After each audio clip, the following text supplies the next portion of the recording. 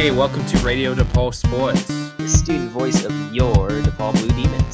This is Sports You've Never Heard Of. I'm Jacob Ellis. And I'm Trenton Seatel. Our guest today is Grant Holland. Hey, Grant. Hi. I was telling Trenton about this Apple update with the name highlighting thing. He has no idea because he's on Android. Maybe he's on a flip phone. I haven't actually seen his phone, so I don't know. I only communicate by carrier pigeon. I'm sorry. The problem with that is you send me carrier pigeons, I find them dead on my stoop because my cat killed it. So that's why they never come back.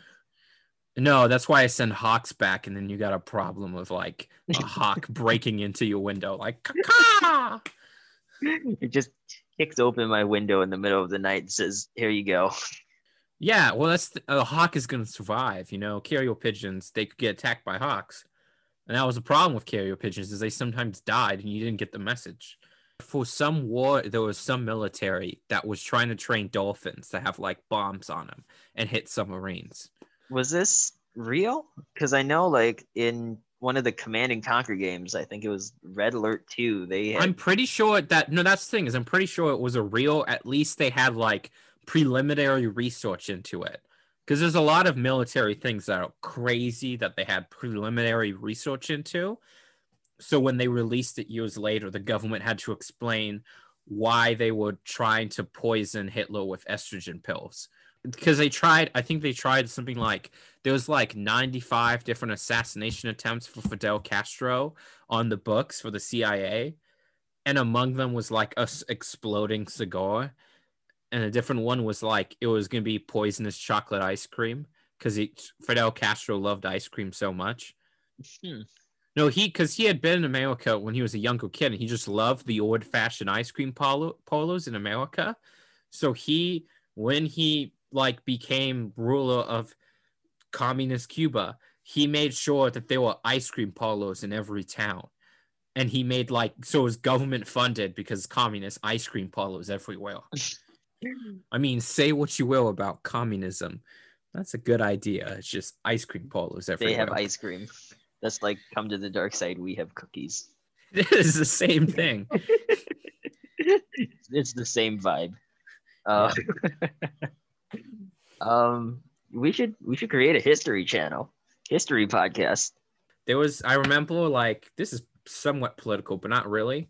There was some pro-Trump guy who was on the news, and he was complaining about if someone wins, Los Angeles is going to have too many immigrants and there's going to be taco trucks on every corner.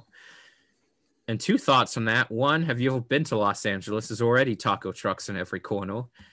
And two, who doesn't like tacos? Have you ever played any of those food games?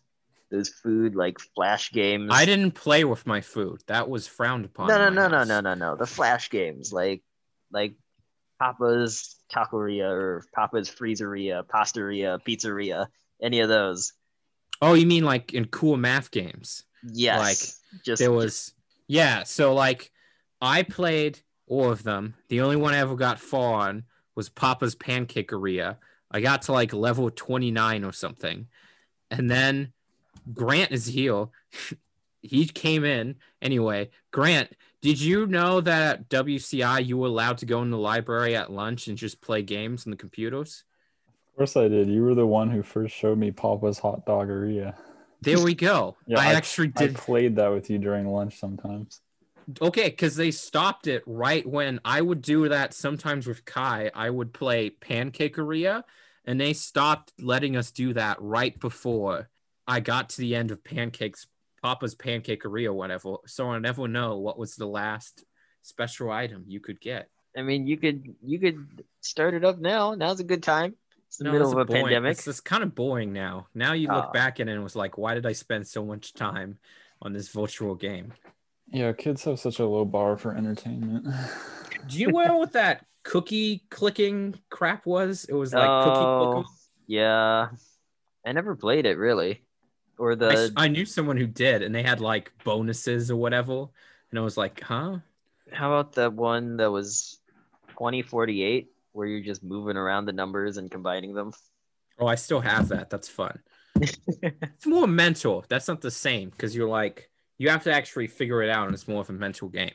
Yeah, with the cookie clickers, it was like there were infinite number of variations. I remember my sister had one that was goat themed. So like you collected goat poop, I think, something like that, and use the goat poop to buy more goats. But you could also combine goats to get like level 2 goats, and then level 2 goats would combine into level 4 goats or whatever. It was wild. All right. So now we got goat poop clickle. Okay. What was the game you were telling me about, Trenton, on Cool Math Game? Spike?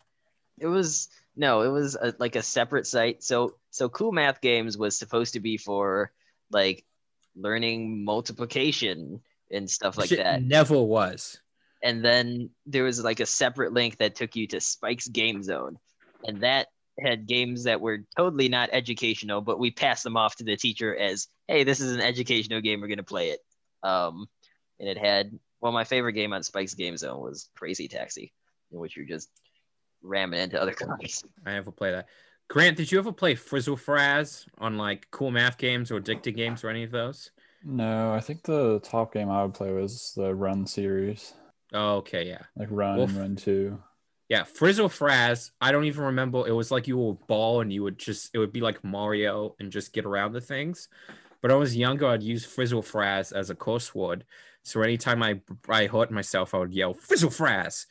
And I yelled that once in the middle of a crowded grocery store. But we should stop talking about all this Frizzle Fraz stuff. Trenton, why did I invite my tall friend from the West Coast onto the show? That was a beautiful transition as always, Jacob. But we are covering the game of Spike Ball today. Okay, so Spike Ball, which is also known as Round Net, is a popular game where teams of two face off against each other and volley and spike a ball, similar to volleyball, but into a tiny trampoline net thing that you try to like make sure it hits against it, and then like if it doesn't hit the net or you hit it too many times, you lose. And you go into turns like that. So, Trenton, why is Grant here? I don't know. Why is Grant here, Jacob? I don't know. I just want to see him. No. So Grant is actually he anytime I would like hang out with him, he would bring along him and our other friend Nathan McCutcheon would love to bring like spike ball sets, and we would play that while we were hanging out. And then I know that now, Grant, you did like tournaments of some kind for spike ball. Yeah, I've played in a couple. Now that I'm in college, the college spike ball scene is actually decently busy. So there've been like a couple college hosted tournaments that I've gone to. Okay. So because of that, it was made sense. So bring Grant along. But Grant, you can just chill out for now while we get into origins, and then we're gonna ask you a ton of questions about how to hit a ball into a trampoline in a cool way. Sounds good. Trenton, where the heck did this game come from? Well, funny you should ask. It was originally created in 1989 by Jeff Nur, and he got a Japanese toy company to start producing the set for his company. It was originally called RoundNet, but eventually the equipment became outdated. It wasn't as popular as he had hoped it would be, and it was out of business by 1995. But it made its return in 2008 when Chris Rudder, who was still playing that original RoundNet game, bought the rights to the game and revived it with his own company called Spikeball Inc. And since the company manufactures its own equipment, it's been called Spikeball. And he pitched the company on Shark Tank in 2015. And although he didn't get an investment, it did get a lot of exposure and the company sales skyrocketed. So now throughout the US, sets are readily available. Whether you're getting it online or in a store. And tournaments are also shown on ESPN. So, you know, they've made it big. Yeah, so it's a relatively recent game compared to most we talk about. And it's very easy to like get into it. We make some where it's like cheese rolling, where it's like you got to find a hill, you got to find a wheel of cheese, you got to find a lot of people. This could just be you and some friend do this And you really don't even need their set. If you have a tiny trampoline or a tiny net thing, you could probably make it easily, but it makes sense to use their set just out of simpleness. But the rules of it are quite straightforward. So again, it's a small like trampoline like net. It's usually teams of 4. Grant, can it ever be more than teams of 2?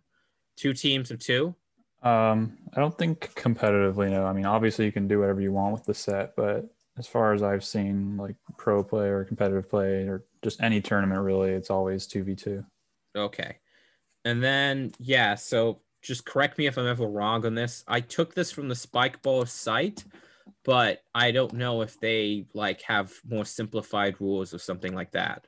So all players except for the receiver must begin the point at least 6 feet from the net. So a receiver would be like the other team of the team serving. Someone will serve the ball, and then basically by how is it actually serve? I haven't played this in a while. You like toss it up and hit it, or is it like throw it on? Yeah, as far as the serving rules go, the server has to start behind the 6 foot line away from the net, and after you call the score, you're allowed to take one step with a single foot. If you happen to lift the second foot after that, it's a fault, and the other team gets the point. So you can take one step optionally, and then as for what you do with your hands, you have to toss the ball with one hand and hit it. You can toss it with the same hand, but there's also some minute rules like once you toss it, it has to travel at least a couple inches before you hit it, so you can't just like toss it and immediately slap it on insanely quickly. But yeah, those are the basics of the rules. Okay, for scoring, so spike ball or round net is played have you ever heard it called round net? Um, that's kind of a whole tangent. Yeah, I don't care. I'm going to talk about tiger sharks later. Technically, the sport is called round net and not spike ball. If you want to get into like the whole background of that, basically, like you said, spike ball kind of rejuvenized the sport of round net, but because they were kind of the only big name company making sets, people just started calling it spike ball. And the problem with that from the company's point of view is I'm not super well versed in this sort of stuff, but in terms of like copyright laws, there's some kind of concept of if a certain name gets used commonly enough to the point where it's almost becomes an English word, you're not allowed to kind of have a copyright on it anymore. So that's happened to things like Advil. I think there's a couple examples of words that used to be like copyrighted company names that people just started using to describe the actual product itself, and because of that, I think you lose the ability to copyright that word or phrase or whatever. So the reason why there's this kind of spikeball versus round net thing is because spikeball understands that, and they are trying their very hardest to get people to call the sport round net so that doesn't happen to them. Okay, that's a good reason. I think they already failed, but yeah, because I didn't even know round net. It was called round net before researching for this. But I'm probably just gonna call it spike ball for the rest of this. Okay, so spike ball round net is played using rally scoring. Points can be won by the serving or receiving team. Games are typically played to 11, 15, or 21. Is that typical? Yeah, typically 21, like in tournament games. And then if you're doing a best of 3 or best of 5 or something like that, the final game would be played to 15 instead of 21. Okay. And then games have to be run by 2 points unless otherwise, right? Yeah, win by 2. And then some tournaments will put a point cap if they don't want games going too long. Okay. I think I'm just going to skip 2. Is there a lot of violations we should probably go over? Depends on your definition of a lot. I don't know, there's some. The only infractions they say like on their site is player safety is paramount. Okay. And then defending players must make an effort not to impede the offensive team's possession, which makes sense because you can go 360 in this. So it makes sense. Like you can't just push someone and stuff like that. But yeah, and then if an offender collides with a defender or defensive position prevents a marketable offensive play on the ball, the infracted player must call a hinder to force a replay of the point. Have you ever seen that? Yeah, it happens a decent number of times. Okay. And the rules are still changing because, like you said, this sport is still relatively new, and so I'm not super up to date on where they stand now, but I think there's also some kind of distinction between like a strong hinder and a weak hinder. So, for example, if I'm the offensive team and I get a nice set and I'm about to slam it, and then my arm like knocks into someone, that'd be considered like a strong hinder because I was about to get a really good play on the ball. And I think at one point it used to be that strong hinders, you would just the offensive team would just automatically get the point because you just assume that they would have gotten it if that hadn't happened. But then there's also something like where if one offensive team hits the ball and then I go chase it, get it up, and my partner's running to get the ball that I passed to him, and he collides with someone, it's not necessarily like we were probably going to get the point. It's just kind of in the middle of the play. That'd be more of like a weak hinder, and instead of us automatically get the point, we just replay the entire play.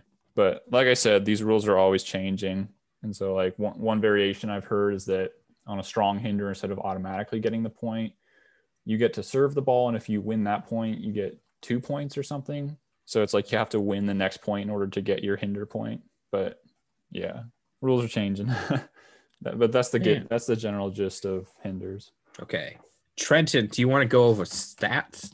Yeah, so within the Spikeball company, the Spikeball Round Net Association is the one that manages the tournaments. And the first recorded national tournament was in 2014 in Santa Monica. So they had tournaments before, but that was the first one where it was nationally, and they had rounds going up to it, and it was national, like people came in and stuff. The last tournament that was held, according to the site, was in 2019 in Richmond, Virginia, which is odd. I wonder, Jacob, we've mentioned before all these sports that we've covered haven't had competitions in 2020 and 2021. It's really weird. I don't know why every sport has decided not to have competitions this year. Really, I don't know why either. It's really weird. Yeah, okay. So back in 2019, the winner of the pro division was a duo called Cizek and Showalter. Cizek Showalter, yeah. Cizek Showalter. They were like, yeah, I watched like 2 videos, and both videos were like, they're the best. So I'm guessing they're somewhat famous in this. Yeah, I would say they're still probably the top spikeball duo in the world, honestly. Okay. And then so auto division, so you don't have to be in the pro division. They also do at the national tournaments, they do women's, premier, advanced, intermediate, women's intermediate, and youth. I don't know what they define youth as. But women also know women can also compete in non-women categories. They just have a separate women category. Like the last winner of the intermediate championship was a mixed team of a man and a woman. There's also college tournaments, as Grant will tell you. There is national college tournaments. I dumbly, before researching this, did not look up if DePaul had any sort of spikeball association, which probably would have been a good thing to look up and maybe even reach out to them and say, hey, we're going to talk about spikeball. But yeah, if they are, I don't know if there's an official one. They just do it for intramurals, I think. Even them, it might have been like, find someone who's into it. But yeah, I didn't. I know I've seen in the quad someone doing this. But yeah. And then fun fact, the Midwestern regionals are usually held in Chicago since Spikeball's HQ is in Chicago. So there you go. If you want to catch it, probably maybe not 2021, but 2022, the regionals will be here. Anyway, Trenton, you found some records? Yeah, I don't know how official it is. It's a site called recordsetter.com, and supposedly they have spikeball world records. So the first one is that the largest tournament was 93 teams held during Summer Spike in Coney Island. And the second record is that the farthest spikeball serve was from 64 feet away. Again, I'm not sure how official this site is. It seemed like it was just up to whoever wants to give a video submission of their record. So Speaking of one, I feel I should mention is I'm pretty sure the longest tournament game in terms of number of points scored went up to 54 to 56, which is rather impressive considering once you reach 21, any team that gets ahead by 2 points wins. So that means that they were constantly battling back and forth with only ever a 1 point lead all the way from 21-ish up to 54-56. And if you're interested in watching that set, you can go to the YouTube channel How to RoundNet.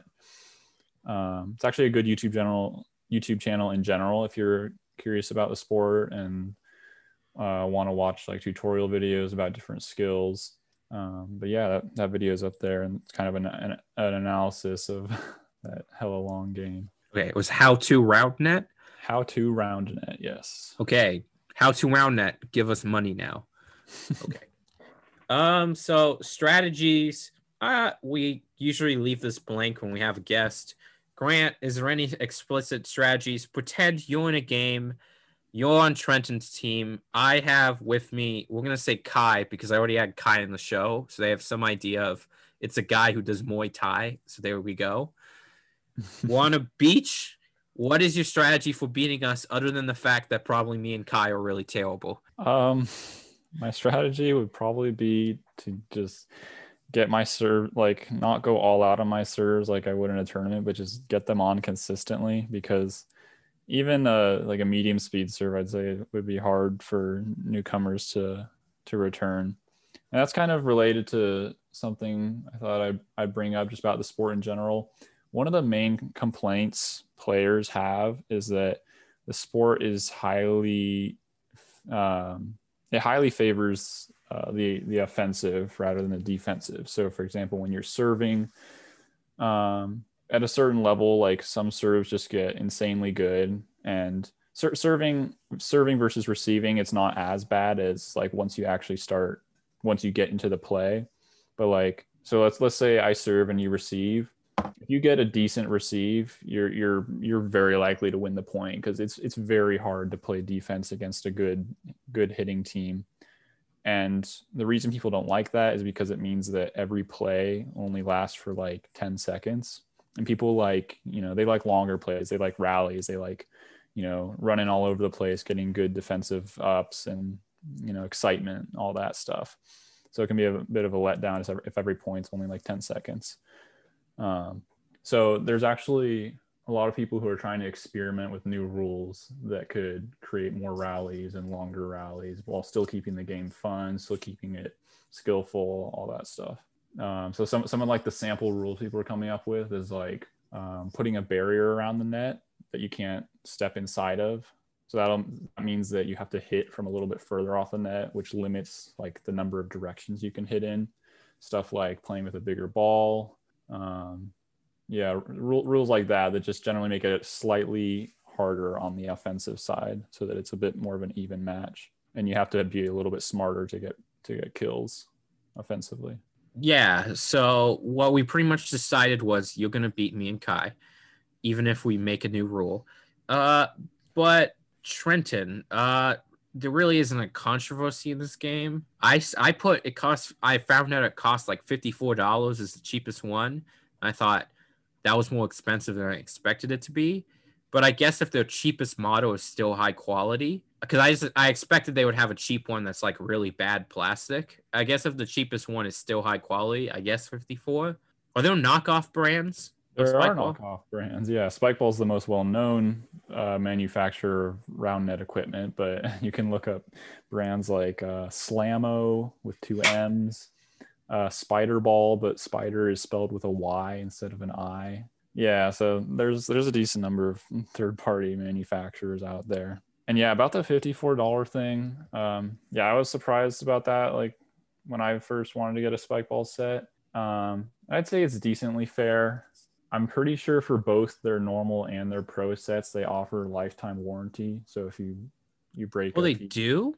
Oh, if you break a piece, you just mail it in and they'll send you a new one. Because that happen like if you're goofing around, that'll happen. You'll like someone will trip, land on the set, piece of the rim just snaps in half. But yeah, that's part of the reason the cost is so high for both sets. Is I'm 100% sure you get it for the Pro, and I think you also get the lifetime warranty for the regular sets. Even so, though, the Pro set I think is $100, so quite the investment. yeah, I saw the Pro set.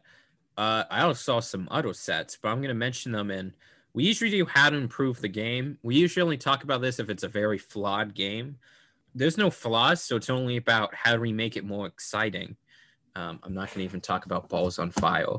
But we found there's like a ton of variations. As you say, some people try to like fix the offense versus the offensive advantage to make it more even. But there's some advantages, like I found people who like get a barge and they'll float in the water. So they're like on a floating barge just in a lake, and they might actually fall off, and that's a problem to get a ball. But then Spike Ball noticed this and created a floating one called Spike Boy, like Bowie. Yeah, Spike Bowie. Yeah, and then it's like you can put it in lakes, you can put it in a pool, so you can play in a pool, which I thought was kind of cool. It also just kind of looked like they saw a way to get money, but good for them. Working capitalism. Yeah, if there's one thing I'll say about Spike Ball, it's they know how to like make like just absolutely go off on the sport and like make Spike Buoy, make glow in the dark balls. They have their own merch line too, like almost any clothing item you can imagine with some kind of Spike Ball thing on it. And then there's the balls, like I mentioned glow in the dark, but like so many different colored balls, and every time they come out with a new one, they make hella bank because everyone's all excited to get the new colored ball. It's funny. Yeah, I did. With glow in the dark, let me just mention, and then I'll let you go, Trent. The glow in the dark, they did create Spike Bright, where it was like lights you can put around the net, so it like glows up, so you can play at night. So you get that and a glow in the dark ball, and you can play at nighttime. And I thought that was cool. Yeah, the cool thing about Spike Bright too, it's actually different from their original glow in the dark balls. Is the glow in the dark balls? It's like your stars on the ceiling you might have had as a kid, where they'll absorb the light and then they'll be all green glowing in the dark. But Spike Bright, not only do you have like these additional LED pieces you could attach to to the rim, so that the rim is also visible at night, but the ball that they saw with Spike Bright, it actually has an LED inside of it. So it's not just kind of this weak glow in the dark light. It's a literal bright light LED inside the ball. So pretty decent solution to the common problem people are having of not being able to play once the sun went down. I just saw that the ball is charged by USB. I never expected that you'd plug a USB into your ball, but I guess Trent, it's modern the technology. Future. Yeah, it's the future. The future of sports. There we go. Yeah. So just other versions. One version I saw people who they were at a beach. They dug a giant hole into the sand and then like put the net so it was actually like level with ground. So you had to hit downward to get it. So it was like a giant pit with it in it. And I thought that was really cool. The other one I put, it's sort of, I don't know if you've seen it, but people have made like extension sets. So it's like 1, 2, and then there's a little one in between, like a bridge. So it's an extra long net. So you can play with like more people easily that way. Has anyone ever tried playing it on like a trampoline? So not only is the spike ball set or the round net itself a trampoline, but you're also playing it while on a trampoline. I've never heard of that, but I wouldn't be surprised. That's how like the 15,000 people per year who die from on trampolines, that's how they die. They try spike ball on it or something. Yeah. I mean, people do crazy stuff. You mentioned you didn't want to talk about Balls on Fire. Yes, that is a thing I've seen. If you go over to like the Spike Ball Instagram, they post pretty often, like either just good spike ball plays or just cool inventive inventive ways people have played spike ball. Like I've seen one where hockey players were playing it on ice with their skates on. That was pretty cool. Stuff like that. I'm seeing right now a video of people playing spike balls that are on fire, and something they didn't realize would happen is that the net catches fire too. They probably did. They were like, "This is cool." That's also probably true. What was the other one you had, Trenton? 360 ball? That sounds like the same thing. Yeah. I don't know. I stumbled across it while looking at round net / spike ball, and 360 ball is literally just spike ball or round net, but it's played with rackets in an enclosed circular court. So basically, it's like spike ball meets racquetball. And it was created in like the 1980s or 1990s by Mark and John Collins in South Africa, and then it was brought back around 2010. But something interesting I saw on the website is that it's only in Spain, South Africa, France, and the Netherlands. Okay, yeah. It's sort of different, but it is the same idea. Yeah. That was the first time I've heard of that. There you go. Grant, you can bring that to the spike ball people. Say, add this. So, you know what's a question I didn't ask even at the show? Trendon, have you actually ever played spike ball? I have not actually. I was supposed to at a family gathering that was supposed to happen, and then COVID happened and never actually. COVID took away all of your joy. That's terrible. Yeah. Okay, we're gonna have to like bring up the spike ball set to you so you can play. That would be fun to do in the radio station or something, or doing that like the area outside the radio station when people are walking by with Sbarro. That would be a place to do it. But okay, I think it's time we're getting to our final decision, Trenton. So, is it a sport? Yeah, I definitely think so. I think Spikeball, the company, would be very happy to hear you say that, because one of their main objectives, aside from profiting, has been to make Spikeball's status a sport rather than like a game. Because things like Jenga is a game, foosball is a game, and I'm certain at first Spikeball was thought of as a game, but I mean, they've said I'm pretty sure that their end goal, like their dream would be to see spikeball become like an Olympic sport, maybe even at one point, something like that. So they're actually doing a ton of work to just promote the sport worldwide. Like they have a whole ambassador program set up where they get people that are super into spikeball to go and just promote it in new areas. And yeah, that's definitely one of their main missions, is to bring attention to it and kind of cement it as a sport, as a cool new sport in people's minds. I mean, we mentioned in a previous episode as well that breakdancing recently became a Olympic sport, so spikeball definitely has a chance. Well, yeah, but breakdancing's been around. I think it's been competitive since the 80s, so they did have like a long time of tournaments. So it might be spikeball is like 20 years down the road they get into the Olympics. And then those Olympics will be canceled because of a global pandemic. But yes, it will. I think, yeah, it's definitely a sport. Would you play it, Trenton? You didn't get a chance to. I did not get a chance to, but hopefully I do soon. It seems fun. It seems very high intensity, very competitive. So yeah, I definitely. Yeah, even if it's high, you could play it more simply. Like you can bring in the grandma and like just not hit it too hard. Right. Yeah. It's definitely suited for both competitive and casual play. Like even while I've like gone to club get-togethers to play with all the other guys and girls who are super into the sport, like you'll look over and see this group of 4 people on the same field as you are, but they're just in the corner like bopping the ball, having fun on their own. So yeah, it's definitely open to like it's fun for players of all skill levels, which is another neat aspect of it. Do you see any grandmas out there? Any groups of 4 grandmas just playing spikeball somewhere? I don't know how many grandmas attend my college, but Who knows? Maybe there are. Bring it to like senior homes. There was like this weird game where it's like tennis, but they use basically like ping pong paddles, and I see it all the time being played at retirement homes. It's like pickleball or something. Do you know what that is? Pickleball. They have to be somewhat active for that. So you know what? They can play spike ball. Bring it to retirement homes. That's going to be my goal with every sport now, is bring it to a retirement home and see if it works there. Even ferret legging? Jeez, Jacob. We didn't consider ferret legging a sport, so no.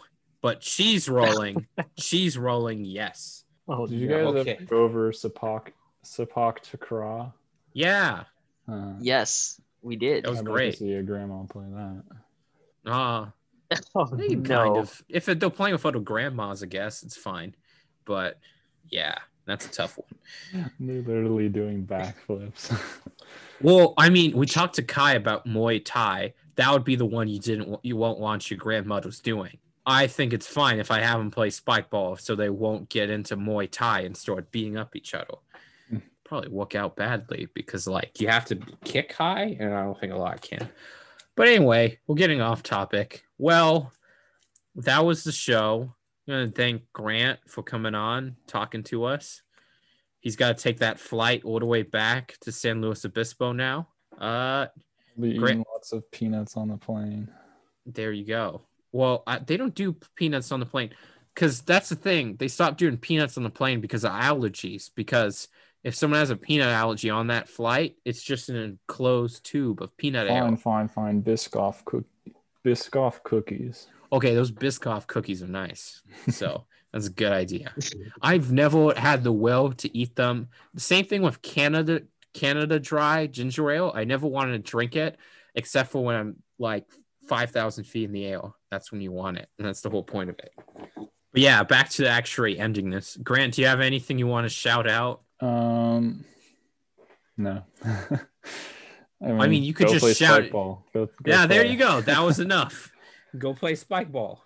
Trent, you got a fun intro. What are we doing next week? I have no idea what we're doing next week. Are we going to be doing the soccer? Well, it depends on what if a boss wants to do Quidditch, then we'll do Quidditch. But if he doesn't, then we'll do the soccer sports. So, okay. Yeah, so, well, as we typically end these shows, we will end it as a mystery as to what we're doing next. Okay, next week we'll be doing something. But so make sure to listen next week. You've been listening to Sports You've Never Heard Of. I'm Jacob Ellis.